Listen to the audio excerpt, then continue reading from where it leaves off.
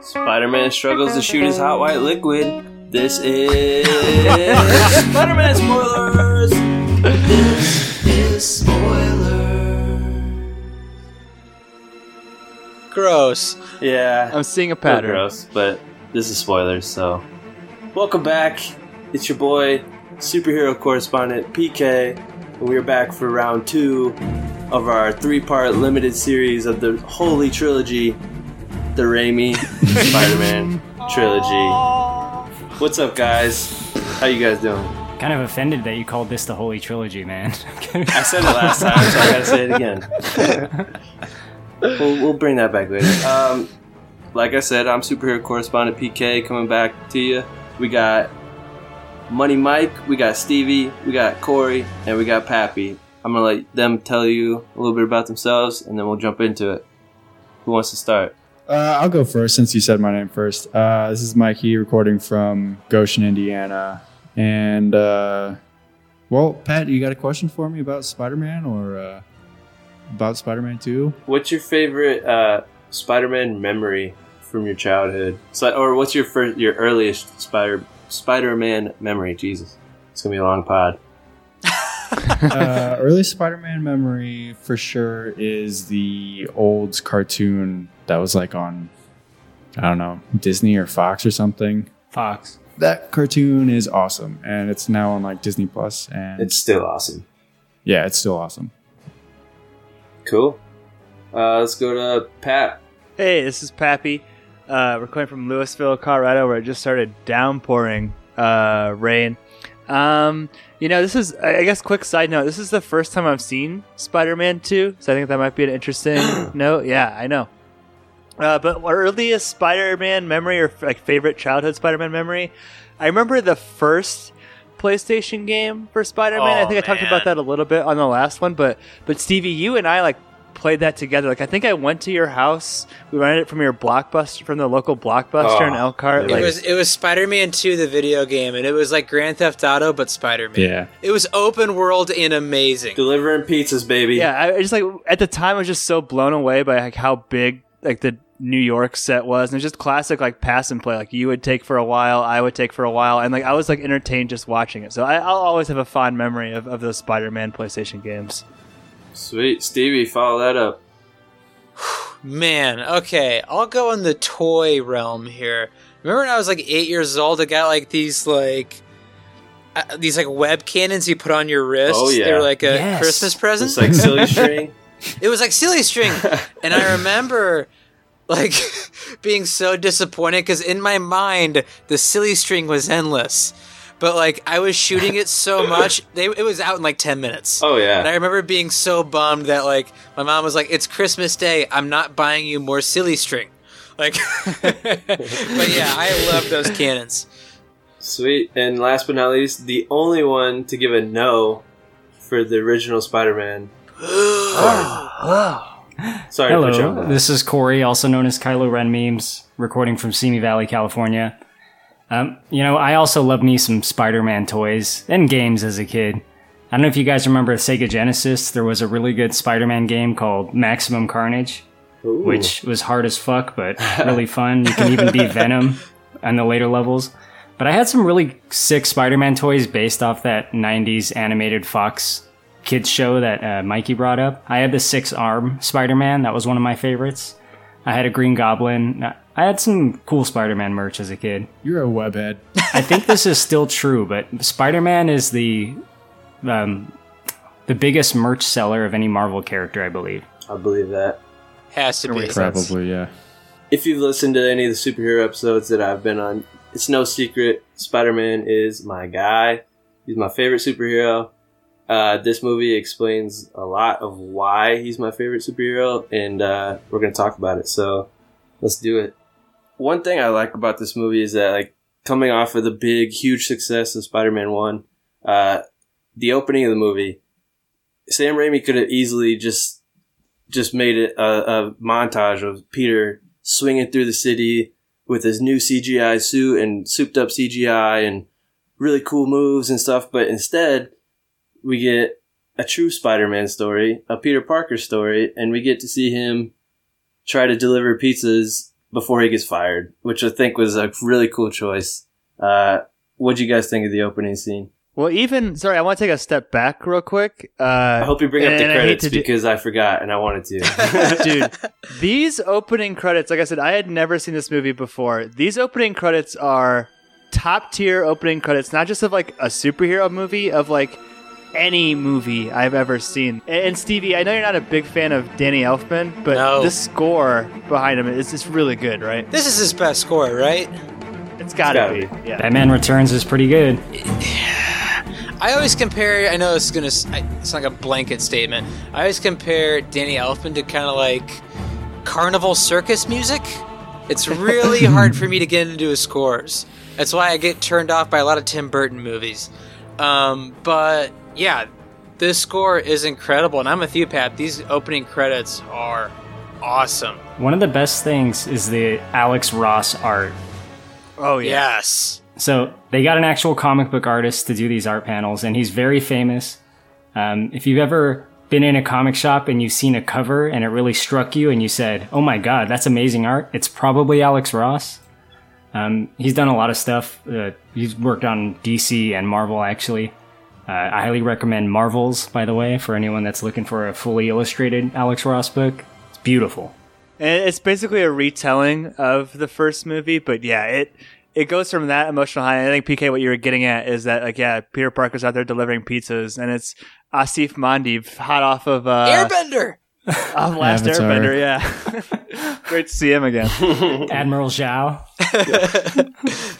Parker, you're late, man. Always late, huh? I'm sorry, Mr. Aziz. There was a disturbance. Disturbance, another disturbance. Oh, there's a disturbance with you. Come on. But yeah, we kind of get this cool line. You know, Peter comes in and says there was a, I think he says there was a disturbance.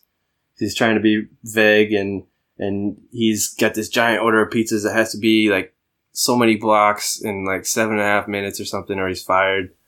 And we get this cool montage of him trying to get pizza somewhere, and he shows up just too late, and doesn't have to, or they don't have to pay for the pizzas because he has this guarantee. And we get this cool line where the guy goes, you know what? I know promises don't mean anything to you, Peter, but they mean something to me. And it's just like, we know as viewers what Peter's been doing and why he's been late, and it's for a good cause, but nobody else knows. And it's kind of hurts to see people treat Peter like shit for just being a superhero. What do you guys think? I mean, that's kind of Spider-Man's story throughout the comics and stuff too, and even like the new PS4 game. He's like always underappreciated, and he's broke as shit. I think he gets evicted from his apartment and stuff. It's like he's never has time or money. So yeah, it's just tough being Spider-Man because he has so many responsibilities. And it's really the whole premise of this movie as well. And we see it unfold more and more as it goes on, but I think this introduces something that was lacking in the last movie. Yeah. You know, this question of Peter, like, what happens to your real life and like your wants and your needs when you decide to dedicate your life to fighting crime? Yeah, like Spider-Man didn't get the shit beat out of him in this movie. Peter Parker got the shit beat out of him in this movie. And like Mikey said, that's kind of a theme throughout the whole comic line and just the character in general. And that kind of gets into where, like, that's why I love Spider-Man, because no matter what happens to him and all this shit that goes on in his life, he still decides to be the hero and do the right thing. And I think it's something we'll come back to a lot, but like the first Spider-Man had a decent amount of cameos that we talked about, but this one has like a ton of cameos and famous people. Yep. Like, I think the woman who denies paying for the pizzas because he's like 5 minutes late, that's Bones, right? It's like Zooey Deschanel's sister. I never remember her name. Sister? Yeah. Bones. That's what I Bones said. Deschanel. Yeah. Then you got the guy at the beginning from Chappelle's show. I think Stevie said his name. Darnell Rawlings. That guy stole his pizzas. I'm rich, biatch. Then we get another cameo later that we'll talk about, but Joey Coco Diaz. Shout out to Joe Rogan. Cocksucker Spider-Man, motherfucker, Joe Rogan. So who wants to kind of move us on from here? We get to the opening of Peter, and then where do we go from here? Don't we go from here to Peter's in college? I believe so. Yeah. I think because at the beginning or towards the end of the first movie, they graduate, so they're all moving on. A young 35-year-old. Yeah, a young 35-year-old Tobey Maguire struggling, but I feel like in this first 15 minutes, I mean, there's definitely other parts where it hits, but like, it's almost like this is pretty much the theme of the whole movie is, can Peter coexist with Spider-Man in the same life? Because like, Spider-Man, he's doing just fine. He's obviously fighting crime fine. You know, if he does get this shit kicked out of him, you know, he bounces back. He's nearly invincible. But in the Peter Parker life, he's failing everywhere. Like, he just lost his job. He has no money to pay his rent. You know, Dr. Connors, who he respects immensely, as a professor, he has no time for his classes. And it's not just that, but like throughout the movie, Peter is constantly late and missing things for people he loves.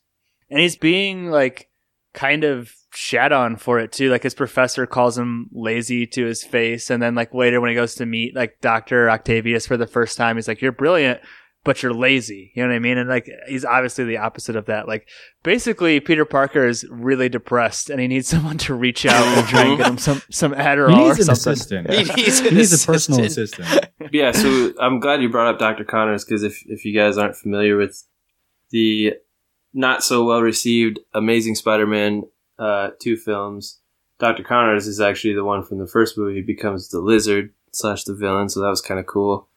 But yeah, we kind of see Peter is letting his like you said, Stevie, his loved ones down. Like he's not trying to, but he just can't seem to get ahead. Everything, like his life as Spider-Man is making his life as Peter Parker worse. Which, you know, as a kid, you think you get superpowers, you think that's just gonna make your life extremely better. But it's kind of a cool parallel to see that it's the opposite. I think that's why people love this character so much, is because he is so relatable. Mm-hmm. Like, you can try as hard as you want, but if things aren't going your way, they're not going your way. So it's just accept, even if you're a superhero, things cannot go your way. It's interesting.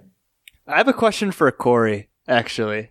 I don't normally ask Kylo questions, but you gave the first one a no, and you said Tobey Maguire was a bad actor. I would argue that Spider-Man 2 places more weight on Tobey Maguire's dramatic performance, right? Like, I'm just like, I quickly just scrolled through it. Like, the first 30 minutes of this movie, 99% of it is Peter Parker, not Spider-Man. This is a Peter Parker movie, not a Spider-Man movie. So, like, why, like, is it Tobey Maguire doing the heavy lifting? Like, how does that, like, right the ship for you in this one? I think it's just a better story.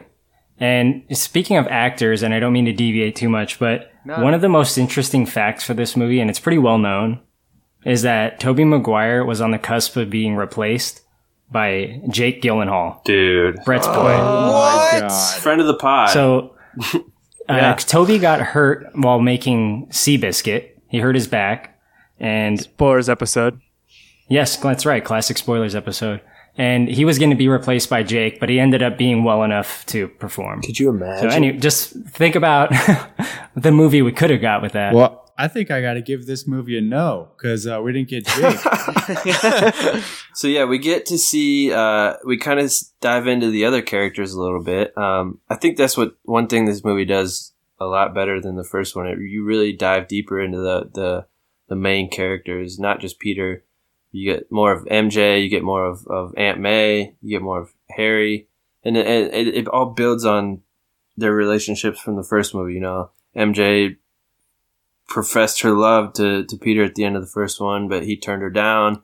That's kind of playing into this movie at the beginning.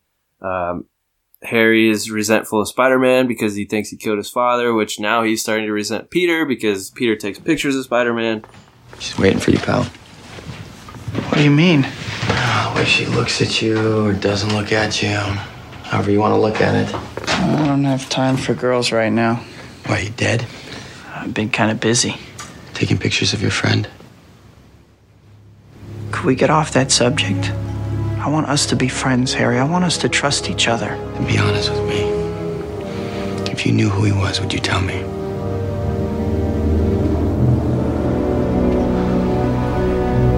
Peter, don't you understand how I feel? I want this guy dead.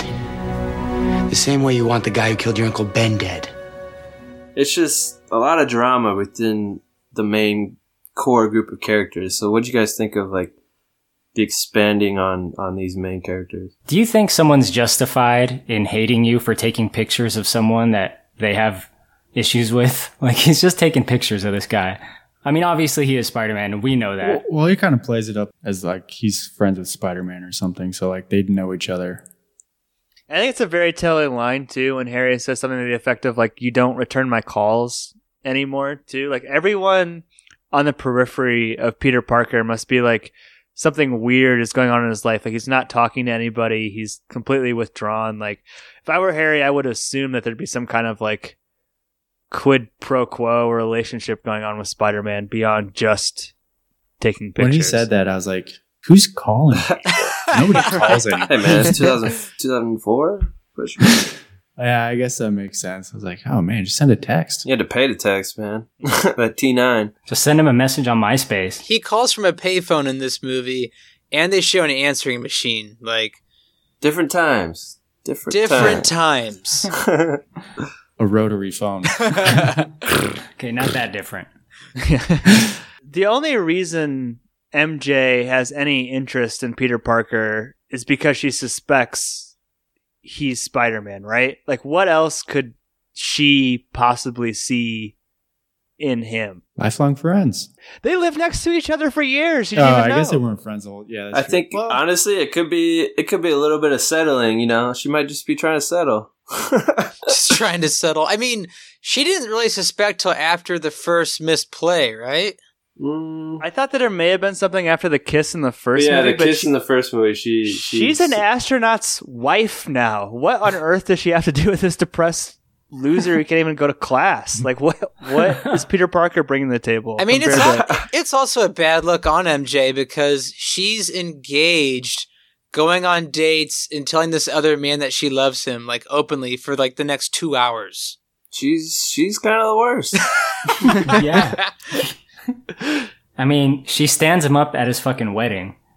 I mean, the man is a werewolf in comic canon, so I guess I understand to some degree. I kind of looked away at that part, and when I saw that she ran away, I was like, oh, Peter showed up at the wedding and kind of like forced her to think about it. And then I looked again, and like, Peter wasn't there. She just ran off on her own. Yeah.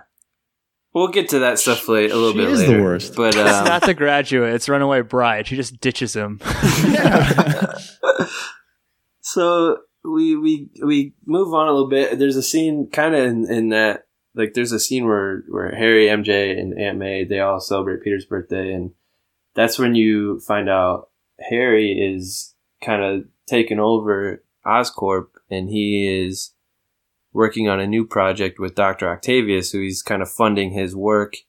And you find out Peter's admires this guy, and he's writing a paper about him, and you get this cool little, you can tell they're still friends, because like, hey man, you want to meet him? And so you get this cool moment of Harry kind of setting up the villain and introducing the two to have a cool kind of like relationship. So Corey, you want to kind of go into Doc Ock and Dr. Octavius? Yeah. So like you mentioned, Octavius has an experiment that he's working on. It's being funded by Harry at Oscorp. He said he's trying to sustain fusion. Basically, though, he's trying to create some renewable energy source. And he's been working on it for a long time. And it's his life's work. Yeah. And he seems to be like pretty well renowned. Like Peter perks up when he hears the name. But yeah, he gets to meet Dr. Octavius, Peter. They have like a nice dinner, and we get to see Octavius before things go south. So we get to see him as a person. He's very like scientific as a guy, and him and Peter just click right away. Well, it won't take much of your time. Parker, now I remember you. You're Connor's student. Tells me you're brilliant. He also tells me you're lazy. Trying to do better. Well, being brilliant's not enough, young man. You have to work hard. Intelligence is not a privilege, it's a gift. And you use it for the good of mankind. Otto, your lunch is ready. This is my wife, Rosie. Hello. This is Peter Parker, Connor's student, the one who falls asleep in class. I always fell asleep in physics class. Oh, and he's married to the woman from Star Trek Insurrection, which probably none of you have seen, so never mind. Sorry. Nerd. She's the Nerd. bad guy from Tangled, right? What's her name? Mother Gothel?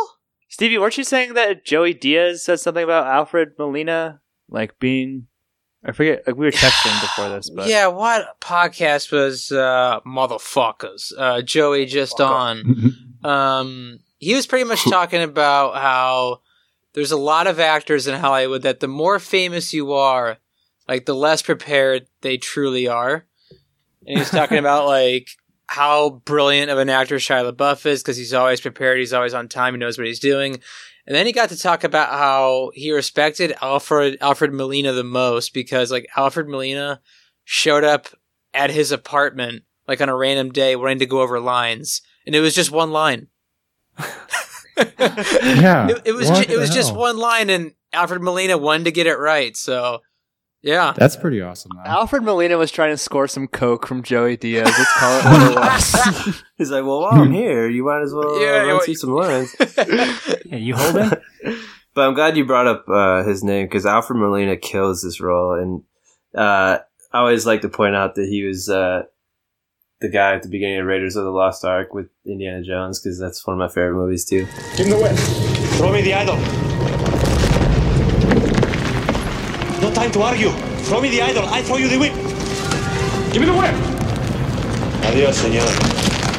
But I'm glad you brought up that scene where they kind of have a nice dinner and you see Peter perk up because, like, if you think about it, Dr. Octavius is kind of like what Peter wants to be.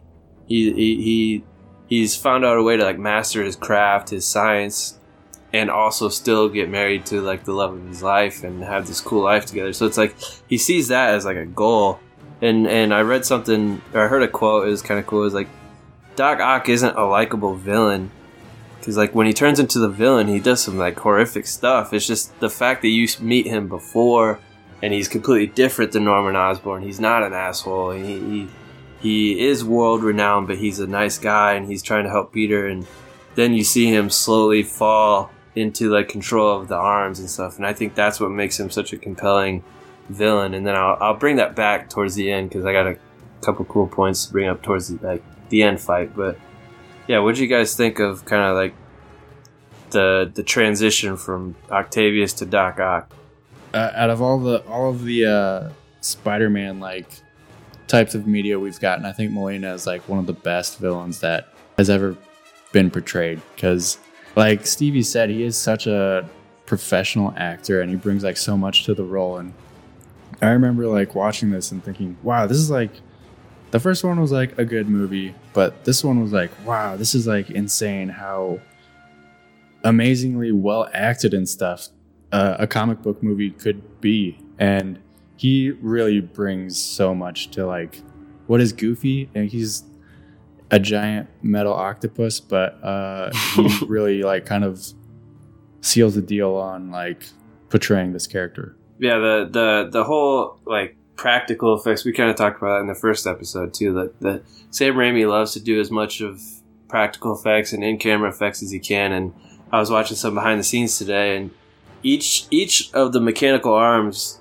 was practical, and they had one person controlling each arm. So that's how they got so much control over each of them, and they all seemed like they had like their own mind, which was kind of cool. And I gotta bring up the scene after, this is kind of skipping a tiny bit ahead, but like after the whole Doc Ock has this presentation and experiment and for the investors, and shit goes wrong. His wife dies. It's pretty sad, and that's what that scene before with the dinner was helped with the impact of his wife dying. Then we move on to this scene in a hospital, in a surgery room, and I did not remember this scene being like so terrifying. This scene was so fucking cool. Like, I'm getting chills talking about it. Like, this is straight up Sam Raimi at his finest. Like, Evil Dead to a T. Even they had the shout out to the chainsaw, like quick zooms on their face. And we talked about the final fight in Spider-Man 1, how it was really impactful because they had no music. There was no music in this scene besides the mechanical sounds and screams and nails being dragged across the floor. And it was fucking terrifying. Did you guys remember that being so brutal? / Pap, what did you think for your first time seeing a quote-unquote kids movie? So yeah, like, I hadn't seen this before. Like I said, I'm just watching and you hit the nail on the head. It is so Evil Dead. It is so Sam Raimi. Like it couldn't. The only way it could be more Evil Dead is if like one of those arms like. I don't know if I want to say that, like violated one of the people like going up to them because they probably did after it dragged that chick into the dark. It's straight up like the trees from Evil Dead, like a shot for shot. But yeah, it got me really excited and like it. This whole movie feels more like a Sam Raimi movie. Like I think like his brother is in there for a couple cameos and like you see. Yeah, I was gonna ask you guys because like when he came in, I was like I'd seen this movie so many times, but yeah, like really watching, I was like, that dude looks like Sam Raimi. That dude talks like Sam Raimi. I was like, that has to be his brother. And I think we talked about it on Army of Darkness too. Like he puts that car in every movie, and I'm pretty sure it's the car that like Peter drives up to MJ's show in. Like that's like Sam Raimi's famous car that he puts in every movie. But yeah, PK, that sequence was awesome, and the sound design was perfect. And it was like, yeah, that's Sam Raimi directing the hell out of a superhero movie. I loved it. Hell yes. In that scene, Doc Ock's arms, they kill all the doctors, right? But I thought it was a really nice touch that before that happens, there's like a little moment put in where like the lead doctor or surgeon says something like kind of smart-assy, like making fun of Octavius or something like that to kind of make it a little bit okay that this happens. Anybody here take shop class? And then you get that really cool shot. He looks up at the guy across the table and you see the armor and the reflection of his glasses. Do you know one of the doctors in that scene is John Landis? Is that his name, the director? / murderer? Did not know that. Yeah, he's got a mask on, he's got scrubs on, you can't tell it's him, but John Landis is like one of the doctors you get a quick shot of in that scene. Oh man. That's weird. So yeah, like this scene definitely sets up the villain and like I kind of said earlier, he's not a likable villain. He's a likable guy that becomes a villain and does like he just like completely loses his regards for life. Like you could see that when the train scene comes in. Well, because the chip on his neck exploded. Yeah. I mean, that thing was so exposed that. They should have put a little helmet on that thing, a little protective barrier or something. So after this happens, we get some Dr. Octavius. He's starting to realize what happened with his wife, and his whole work is destroyed, and he's determined to get it back, no matter how any means necessary. And he ends up trying to rob a bank, which Aunt May and Peter are in. And an old school Joel McHale, another cameo. Weird. Yeah, super weird. So then we get the first confrontation between Spider-Man and Doc Ock, and this is also where Spider-Man starts to, I don't know if it's where it starts, but he starts to really feel the effects of him kind of losing his powers. So, Stevie, you kind of want to talk about that plot line and how Spider-Man's going through some troubles? Yeah, so this scene between like the actual first fight between Spidey and Doc Ock is incredible. Especially like when he's like scaling the building with Aunt May and things like that. Oh my gosh. Yeah. It's brutal, and I think it's really ahead of its time. But you hear him fucking walking up the building. Yeah. And there's so also moments where there's no music too. Like, I think Sam Raimi is a genius when it comes to taking music out, and it's just silence and those two just fighting. Yeah, the one part where they're free falling. Yeah. It cuts everything out, just like the punches and stuff.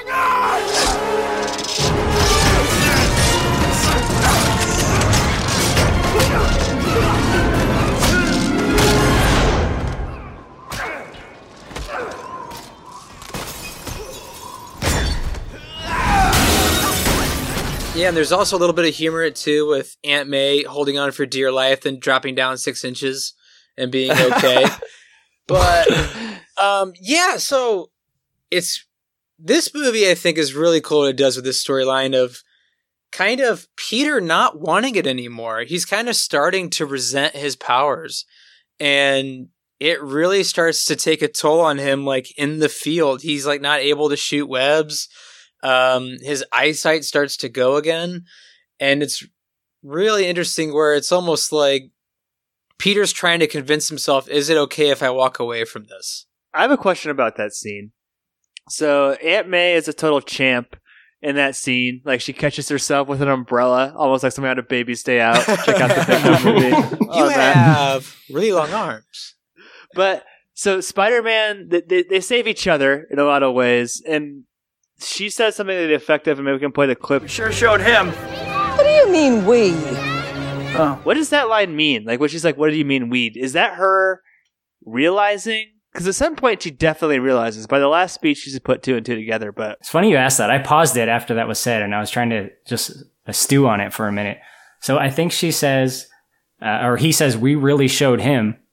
And then she says, what do you mean, we? And I think she's talking about she did the heavy lifting. She's like kind of making a joke because she bashed him with the umbrella. Too. Like either, like one of them didn't do any work / the other. But there is a scene later where she kind of like on the nose is like, it seems like she knows that he's Spider-Man. Well, it's like when she's getting evicted and she gives that speech. She's like, she's either giving like the most specific speech to Spider-Man or she's completely lost her fucking mind. It's just rambling about.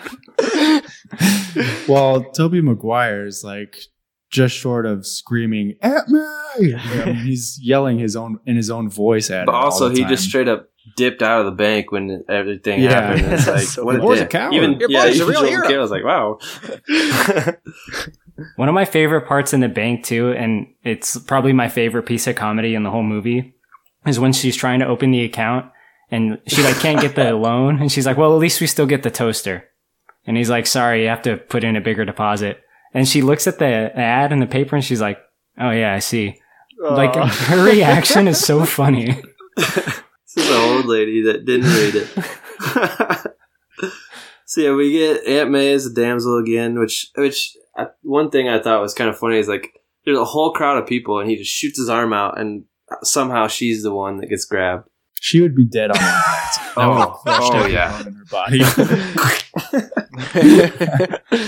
So yeah, we get Aunt May safe, and then we this is when Peter Parker is really starting to give up, and he's kind of coming to a head of, do I want to do this? There's a really cool shot of he opens his closet and it's just the Spider-Man suit on a hanger and then a regular suit on a hanger, and he just stands there and he looks at it, and it's just like, that's Spider-Man right there. It's like, do you do the right thing and go be Spider-Man and save everybody, or do you do what you want to do and go see the girl that you love and her play and all this stuff? And even when he tries, it doesn't work out for him. He's on the way to the play and he gets like almost hit with the scooter or something like that, and then he shows up and you get the classic second Bruce Campbell cameo in the series, and he kind of gives Spider-Man some business. And what do you guys think about that? Like how Sam Raimi puts his best friend in all of his movies. Well, I think that's so cool. First of all, I love it because I love Bruce Campbell, and we talked about it in the last time, like the theory that they were going with, where he's going to have some sort of like larger role, and the third one would have been amazing. But I also want to point out too, like in both those scenes that you're talking about, I think it's the only time in the film where he doesn't use the Danny Elfman score. And he goes to a contemporary pop song. Like there's one that plays like during that whole big long montage where he's getting ready to see MJ's play, and you can just tell it's just not going to go well. Like he's getting the flowers, he's getting everything well. And then after he decides to not be Spider-Man anymore, his raindrops keep falling on my head. And that's a great use of that song too, because it's such a silly song, and like the way it ends too, like on just that, the scene is so silly. It's so silly, but it ends freeze the freeze frame is so ridiculous. And then you got the cops driving by, and he's like, you think he's gonna do something, then he just takes the obnoxiously large bite out of the hot dog. He's like, fuck it. But then that's another thing too. Like Sam Raimi balances tones like crazy in this movie, because like literally right before that scene, you get this amazing scene with Peter sitting on his bed, like basically having an inner monologue going back to the last time he spoke to Uncle Ben before he got shot in the car. And you kind of get this, it's somewhat of a recreation of that scene, but you realize he's not actually talking to Uncle Ben. He's talking to himself, and kind of like Uncle Ben, quote unquote, is saying, you know, like, all these times I put my faith in you that you do the right thing. He's like, I need you to do this. Like, take my hand. And that's when Peter's like, it's super sad, and they're both crying. It's just like, he's like, no, like, I'm Spider-Man, no more. And you get a classic like comic recreation shot with the Spider-Man suit in the trash, and he's walking through the alley, and then it goes right into that crazy, stupid, funny scene. It's like, it shouldn't work, but it does. Like, the tone's all over the place, but it's great. I have a question for you guys, because I have never read any of these comics. Who's that African American guy that's always with Jonah? Robbie. Does he know that Peter's Spider-Man? I think he does. He has to know. Because he does that one shot. He looks. I think Spider-Man was there, and he just looks at him. Yeah. Like, does he know in the comics? I don't know if he knows in the books. I'm not sure. In the movie, I feel like there's a few people that do know but don't say it. Yeah. Him being one of them, and Aunt May being the other main one. Aunt May has to know. Yeah, that thing that Pat brought up about the eviction scene, like, yeah, that's like spot on. There's no way she does, or she's just, yeah. But I'm glad you brought that guy up, because now we got to talk about Corey's favorite character, the only bright part of Spider-Man 1, J. Jonah Jameson, who is like 10 times funnier than he was in the first one somehow. He's so good, man. Like I said before, like, this is the absolute perfect comic book movie casting, and then they wrote it perfectly too. So he's just nonstop. Like, there's just chaos in his office. It's like a New York newspaper office, just like what you'd think. He's like answering the phone, hanging up on people, telling people to get the fuck out of his office. Peter walks in. He's like, "You're fired. Get out. Sit back down." You're fired. Boss, your wife's on the line. She said she lost her checkbook. Thanks for the good news. Mr. Jameson, please, isn't there any of these shots you can use? I really need the money. Miss Brandt? Yes. Get me a violin. 5 minutes to deadline, Jonah. All right, run a picture of a rancid chicken. Here's the headline. Food poisoning scare sweeps city. Some food got poisoned? I'm a little nauseous, yeah. All right, Mr. Jameson. Sticks. I love him. Like you said, he has the perfect casting. And what's his name in real life? J.K. Simmons. J.K. Simmons. Yeah, J.K. Simmons. He's just... He doesn't seem like a person who has comedic timing, but those are often usually the funniest people when they are in like comedic roles. And when he's doing this, it's so funny. When Peter asked him for an advance on shooting the fancy gala or whatever, and he cracks his head back and just like cackles in Peter's face, and that's obviously become a meme. But goddamn, that is just so funny. Like the look on So his face good. and everything. And I do like how they kind of brought him in more into the story with his son being the one that Mary Jane is engaged to, and the crazy stud astronaut. And this leads to, I think this is before that breakdown scene of him not wanting to be Spider-Man, but this is one of the greatest scenes in the movie too. It's that gala or whatever that's honoring Jonah Jameson's son. You know, you get Peter trying to reconcile with MJ, and she doesn't want any part of it. Then you get the conflict of him and Harry coming to fruition, and Harry's drunk as shit and slaps his best friend twice in front of hundreds of people. Calls him a bitch. And then, then most likely because of what him and MJ's conversation ended up as, she decides, I'm going to marry this dude. And he finds out right in front of him. And then, to top it all off, he gets yelled at by his boss to take a photo of it. It's just like, that's a shit day. I don't blame him. There's a pretty funny like freeze frame when Harry slaps Peter. Like, Harry's face for a split moment looks so fucking stupid. Dude, I love James Franco, and I think he's a decent actor, but he was not good in these movies. Oh, it gets worse.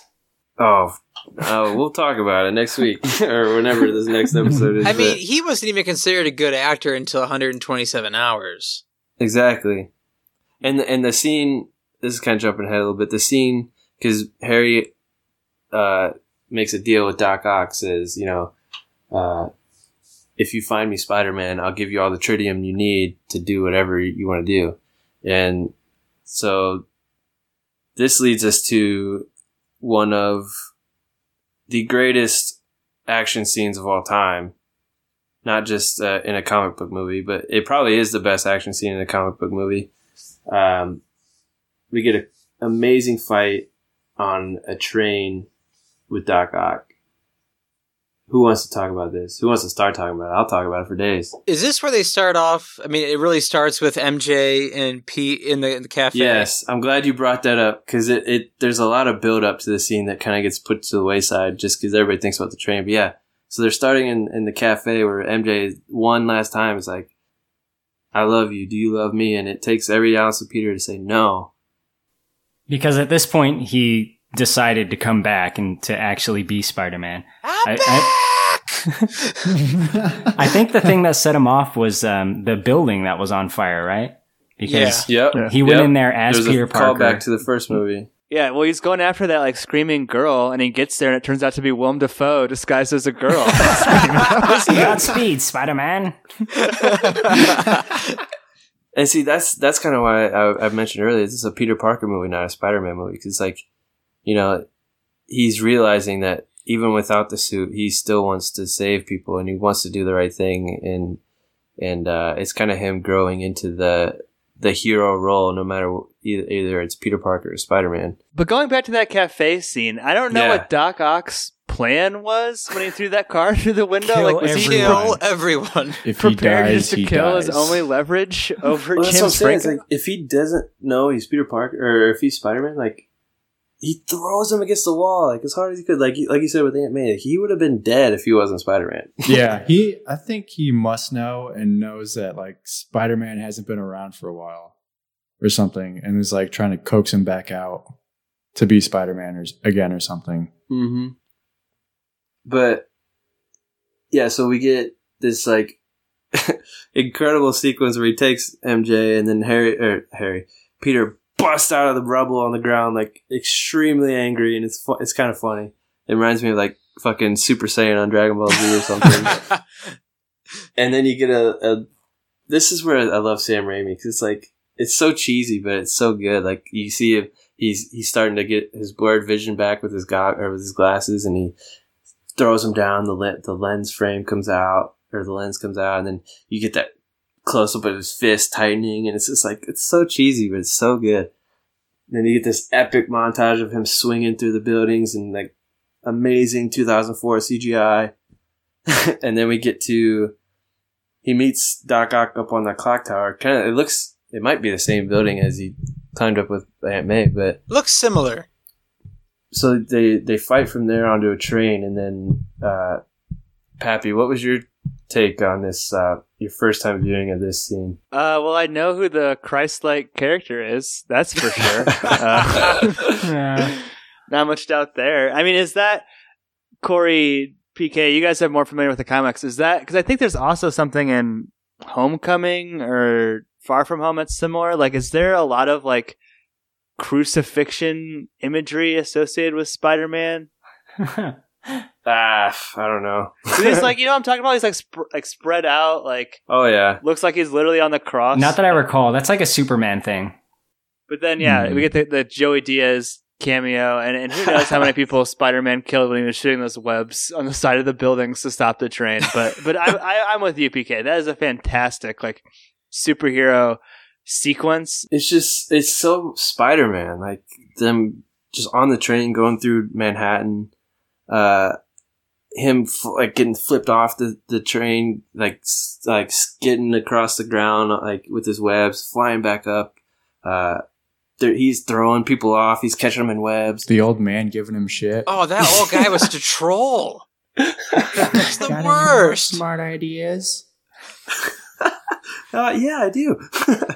But then, yeah, that leads to such a cool scene with. I mean, I know Corey, you weren't a fan of the New Yorkers on the bridge in the first one. You mess with one of us, you mess with all of us.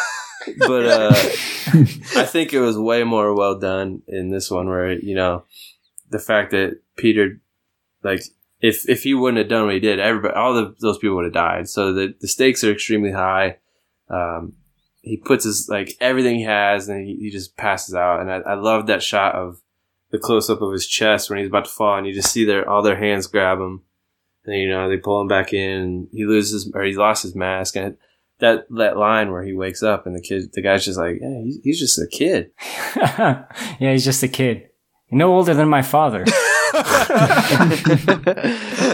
He's just a really old kid. I love the two white trash kids that are like, hey, mister, we won't tell nobody. Those are Tobey Maguire's half-brothers. Wait, really? Yeah. Also, he flipped that mask off when he was on top of the train, moving at who knows how fast. There's no way those kids found that. So, when they're passing Spider-Man's body over, and if you watch closely, it's surprising how many of the people on the train are one, wearing, New York stuff, which makes sense, but two, are wearing just straight up American flag apparel. And I think that you can't separate this from being I know I talked about it in the last episode, knowing anything to say about it, but you can't separate this from being right after 9/11 in New York, you know what I mean? And I think that I don't know, to me, I'm so cynical and jaded. When I see them passing Spider-Man's body, I kind of roll my eyes, but I wonder if it would have played a little bit differently in a post 9/11 New York setting. I definitely feel like it would have. I mean, it's a snapshot in history for sure. Didn't they have to change something? Was it in the first movie or was it in this movie where they had to change an ad campaign? Yeah, it was the first movie, and pretty much these guys hijacked a helicopter, and Spider-Man webbed the helicopter in between the Twin Towers. Yeah. If you watch it on YouTube, it's very, very late 90s, early 2000s feel to it. It looks like an old school Mountain Dew commercial. That's awesome. That's the best way I can describe it. So after they unmask, or everybody finds out, PK, I don't mean to interrupt you. 80-year-old kid. Can I throw one thing in there? Yeah. I know this amounts to nothing, but I don't know why I think this part is so amazing in the movie. But when Doc Ock throws down one of the clock arms at Peter, and Peter webs it at the bottom of the building and hurls it back up at him, I think is one of the coolest things in any Spider-Man movie they've ever done.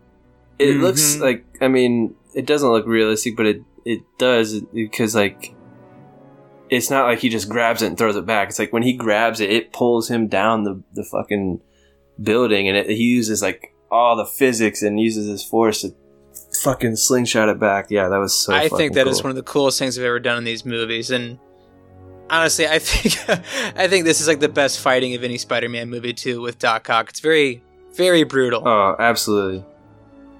And that's one thing. Another point on the fight with Doc Ock, real quick. Sorry, PK. No, you're good. Is that so? Doc Ock has these metallic arms, which make him pretty imposing.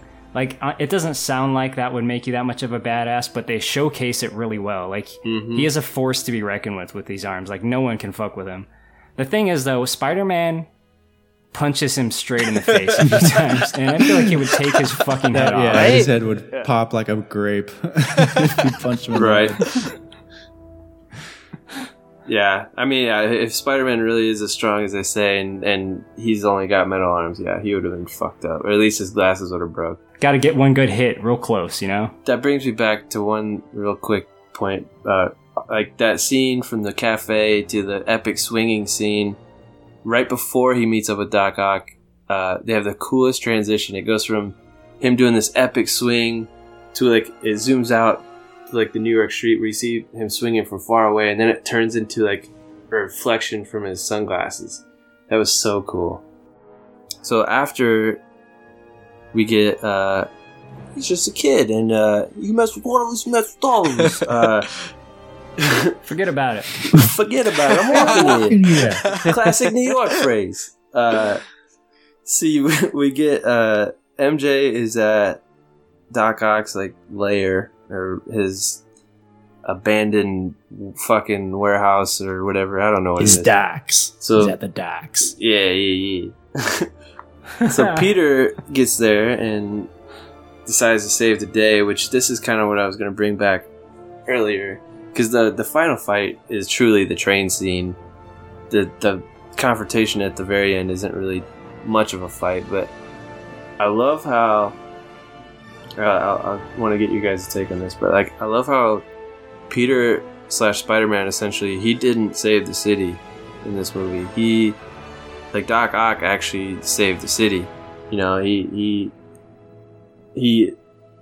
finally, like, he beats him up, and then he doesn't do the classic beat up, you know, because he ends up revealing himself to Dr. Octopus and kind of using Doc Ock's wisdom / some of Aunt May's wisdom that he got in the movie to kind of bring Doc Ock back to where he was, and kind of he used his own words against him. He's like, you know, like, can't remember the exact quote, but he's like, you know, you told me to use your knowledge to help mankind or something like that. And then he also quotes Aunt May about, like, you know what, sometimes to be a hero you got to give up what you really want and your dreams. And he literally quotes both of them like word for word, and I think that's so Spider-Man to see him be empathetic towards his main villain and know that there's a real person under there, and he brings him back and convinces him to basically stop what he was doing, and he ends up sinking his thing and saving the city himself instead of Spider-Man. So what do you guys think about that? There's so many superhero movies and just kind of action movies in general that fall into the trap of like some amount of strength versus some amount of strength, and for some reason the good guy is just slightly more clever or slightly more strong, or uses some callback that's set up earlier in the movie and pays it off. But like you said, PK, this is a Peter Parker movie, and he's mask off at this point too, and it's so satisfying that it delivers with a Peter Parker like conclusion. It's really well done. Mm-hmm. And then you finally get the earned MJ. She finally finds out, and it's literally like that's how you feel. You're like, oh, finally. And because now it's like he doesn't have to fucking explain himself anymore. It's like she sees him, and immediately it's like, boom. It's like, I get it. I understand this dude now. Like it all makes sense. And then we get a cool little moment between them where or we get the funniest Tobey Maguire face of all time when she's standing there and the thing's about to close. He's got a couple classic meme faces in this movie. Yeah.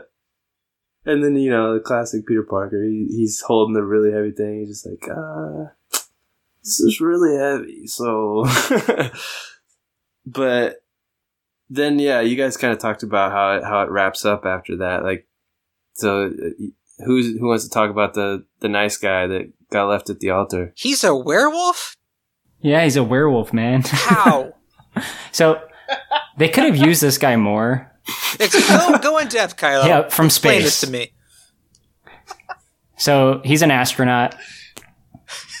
So he brings the Venom symbiote back to Earth, canonically, I believe, or at least one of his missions or one of his partners. But they don't do that in the next movie. So that's kind of where I thought this was going, because being a Venom fan as a kid, especially when this came out, I was like, okay, they're going to do Venom in 3 for sure. And this is their way into it. This guy's an astronaut. He's going to bring it back from space. But, I mean, I don't mean to complain about 3 too much. I hate that movie. It just falls out of the sky. Plenty of time to do that. Werewolf. Why is he a werewolf? Weird shit happens in space when it comes to comics.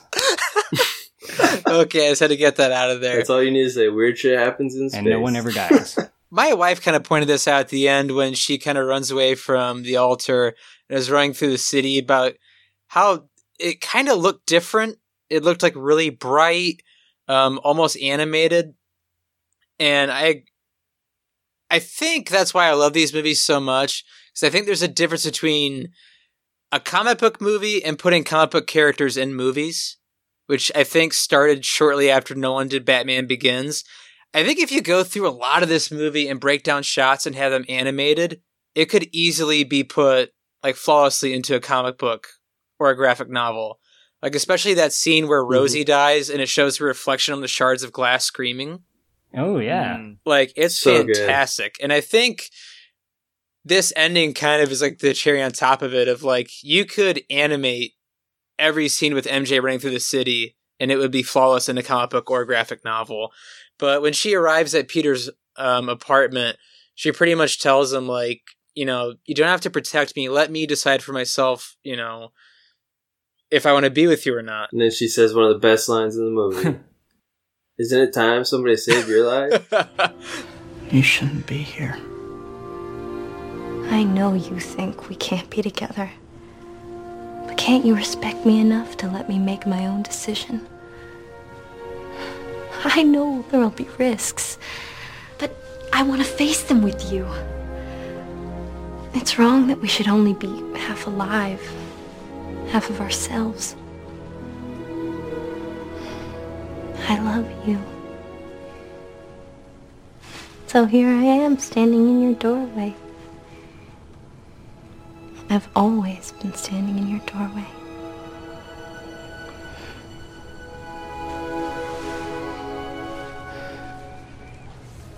Isn't it about time somebody saved your life? Ah, so good. I thought you were going to say, go get him, Tiger. Go get him, Tiger? Well, I mean, I didn't want to say it because I get too excited. But before that, we kind of get the like kind of he says to her one more time, you know, he's fully come back to being Spider-Man, and they're like laying on the web, and he's like, I will always be Spider-Man. Like, we can never be, and it's pretty sad, and it's just like, that's why I love Spider-Man. You know, he goes through this shit, but he chooses to be Spider-Man still after knowing, or in his mind, knowing he can't have a life with the woman he loves, knowing that his best friend is going to hate his guts after finding out he is Spider-Man, which we kind of skipped over, but that's just shitty acting. We're going to talk about that. He's still learning. And it's just like, just the fact that Peter Parker is such a good dude and gets shit on all the time and just wants to help people is like you said, Mikey. I think that's why people gravitate towards this character so much, because they can relate to him. It's well said. And the ending is so great too, because I feel like, you know, MJ is like, you know, let me in, let me help you, and that's a mistake that so many people make in real life. You know what I mean? They just try and take on too much by themselves. They just shoulder too much of a burden. And MJ is like, no, I can take this on with you. I can be there for you. And like that, the very last shot where like she's like, yeah, go get him, Tiger, and he swings away. Like, as cheesy as that line is, I mean, it's just that's like classic Spider-Man. It's beautiful. Yeah, it's like you don't have to do this alone, and it's like, you know, he's wanted that for so long. And it's just like, yes. It's like a quote unquote lesson that extends beyond superhero movies. It's better than great power. With great power comes great responsibility, because most people won't have great power, but it's like, you don't have to shoulder all of your problems alone. That's a great lesson, and I love this movie for it. It's too bad she doesn't follow through with that, huh? In the next movie, Yeah. Well, she becomes such like a bitch. I said, we're gonna have some fun next week or whenever we record. But I've had a lot of fun talking about this movie. So let's get some final thoughts and a yes or no. Let's start with Corey. Let's see what we got here. I don't want to save it for last. Well, real quick before I say yes or no, somewhere at the very end, I don't think it's the last scene, but it's in there. Harry finds the Green Goblin gear. Thank you. So what's interesting about that is we see Willem Dafoe, and just before this podcast, I read an IMDb fact that said Willem Dafoe was not supposed to have a cameo. He saw them filming and went to go check it out. And they filmed a scene with him. So this is just an IMDb trivia. I don't know the legitimacy of it, but I hope that's true. I'm just going to say it's true. Anyway, I'm going to give this a yes. This is a really good superhero movie. It's one of the better Spider-Man movies. The key way to know if it's a good Spider-Man movie versus a bad one is, does it end with a funeral? And this one does not. So that's how you know it's good. Now, there's a lot to like about this movie. The visual effects are awesome. They won an Oscar for the visual effects that year. It's just a good story. Having him established as Spider-Man gives you a lot of room to tell about, okay, so what's it like being Spider-Man? What is his dilemma? And we really get to see that unfold, and I think it's played beautifully. It's a yes. Fuck yeah. Stevie.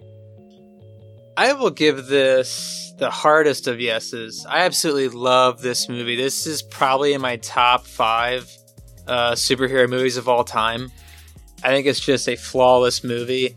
And I'm just so happy you covered it, PK. I think me and Mikey have been telling Pat for years, like, you have to watch Spider-Man 2. Like, just watch Spider-Man 2. It's the ultimate Spider-Man movie. I think it's the best Spider-Man movie. Yeah, I absolutely love this movie and am terrified to watch the next one. Nah, you gotta just embrace it. Pappy. Yeah. Actually, no. We'll save you for last since you hadn't seen it yet. Sorry. Money Mikey. Yeah, I love everything about this movie. I think the fighting is great too. Even for how old this movie and like how CGI wasn't nearly as good as it is now, I still think the fighting is top tier for a superhero movie in this. I say the one thing I dislike in this movie or this entire series of Spider-Man Raimi movies is Mary Jane. Kirsten Dunst is so lame in this entire trilogy. I hate her so much.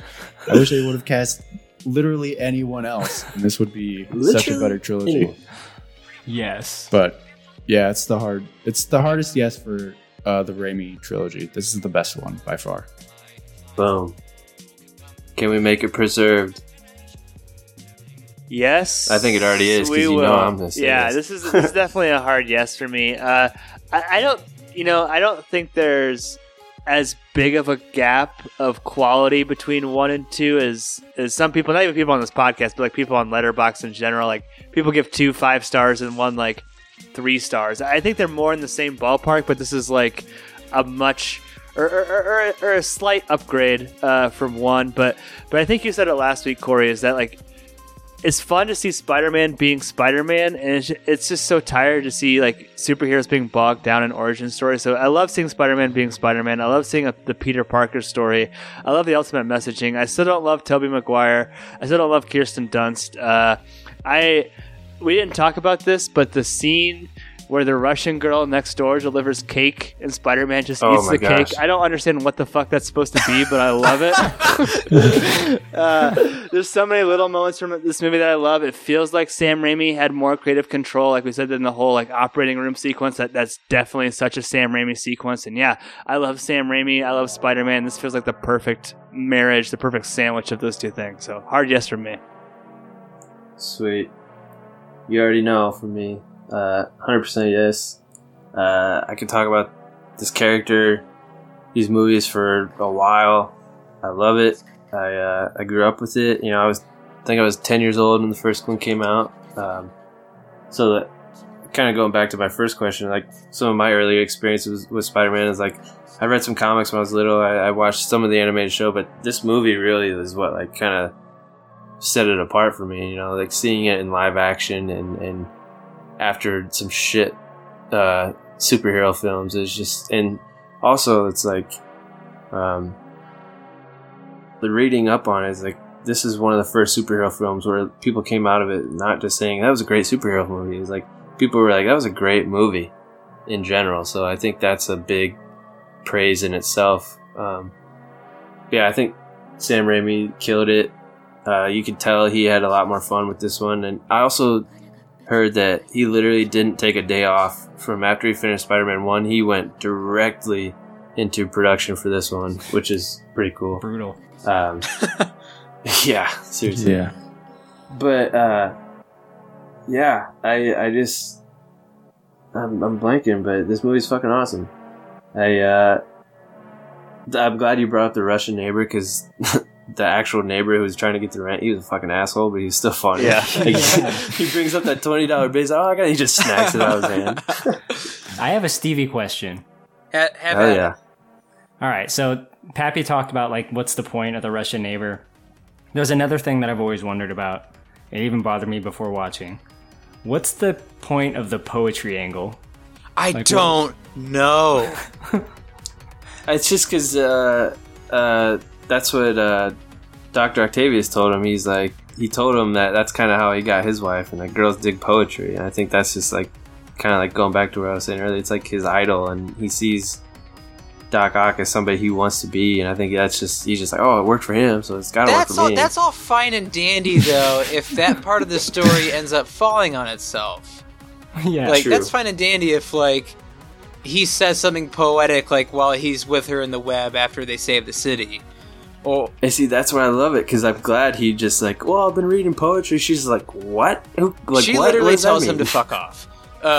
She's like, are you having a stroke? Yeah, poetry, Peter. Stop it. This is 2004. But yeah, that's fine if it falls on itself, but it never, ever, they never come back to that. So it really sticks out like a sore thumb. I'm happy Kylo said something because it makes no sense. I feel like Doc Ock just knows what to say to get laid. He's like, I know the theory of relativity, but T.S. Eliot, over my head. Okay, dude. Yeah, What Doc are Ock these? fucks. What are these words? You're so smart. Flowers. Rhymes? How could you not fall for Tobey Maguire flatly reciting T.S. Eliot back to you in a monotone voice? Day by day, he gazed upon her. What's not to love about that? There's a lot to love about this movie, but not so much about the next one. But we're gonna find out in the next episode. So, thanks for joining us for part 2 of the Holy Trilogy, Corey. And I can't wait to talk about the next one. I really can't. It's gonna be fun. Big Dumb Movie, So, episode 0. Check it out. There you go. Oh, also, actually, no, I'll talk about it to you later, Pappy. I don't know if you want me to plug something or not. So, yeah, we'll see you for part 3, Raimi's Spider-Man. Take it away, Spider-Man.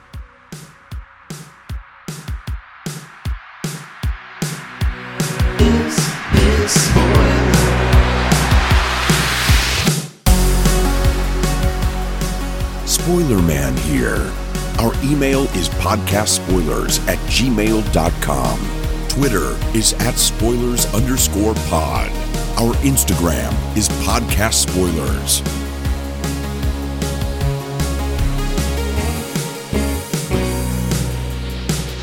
It's lit.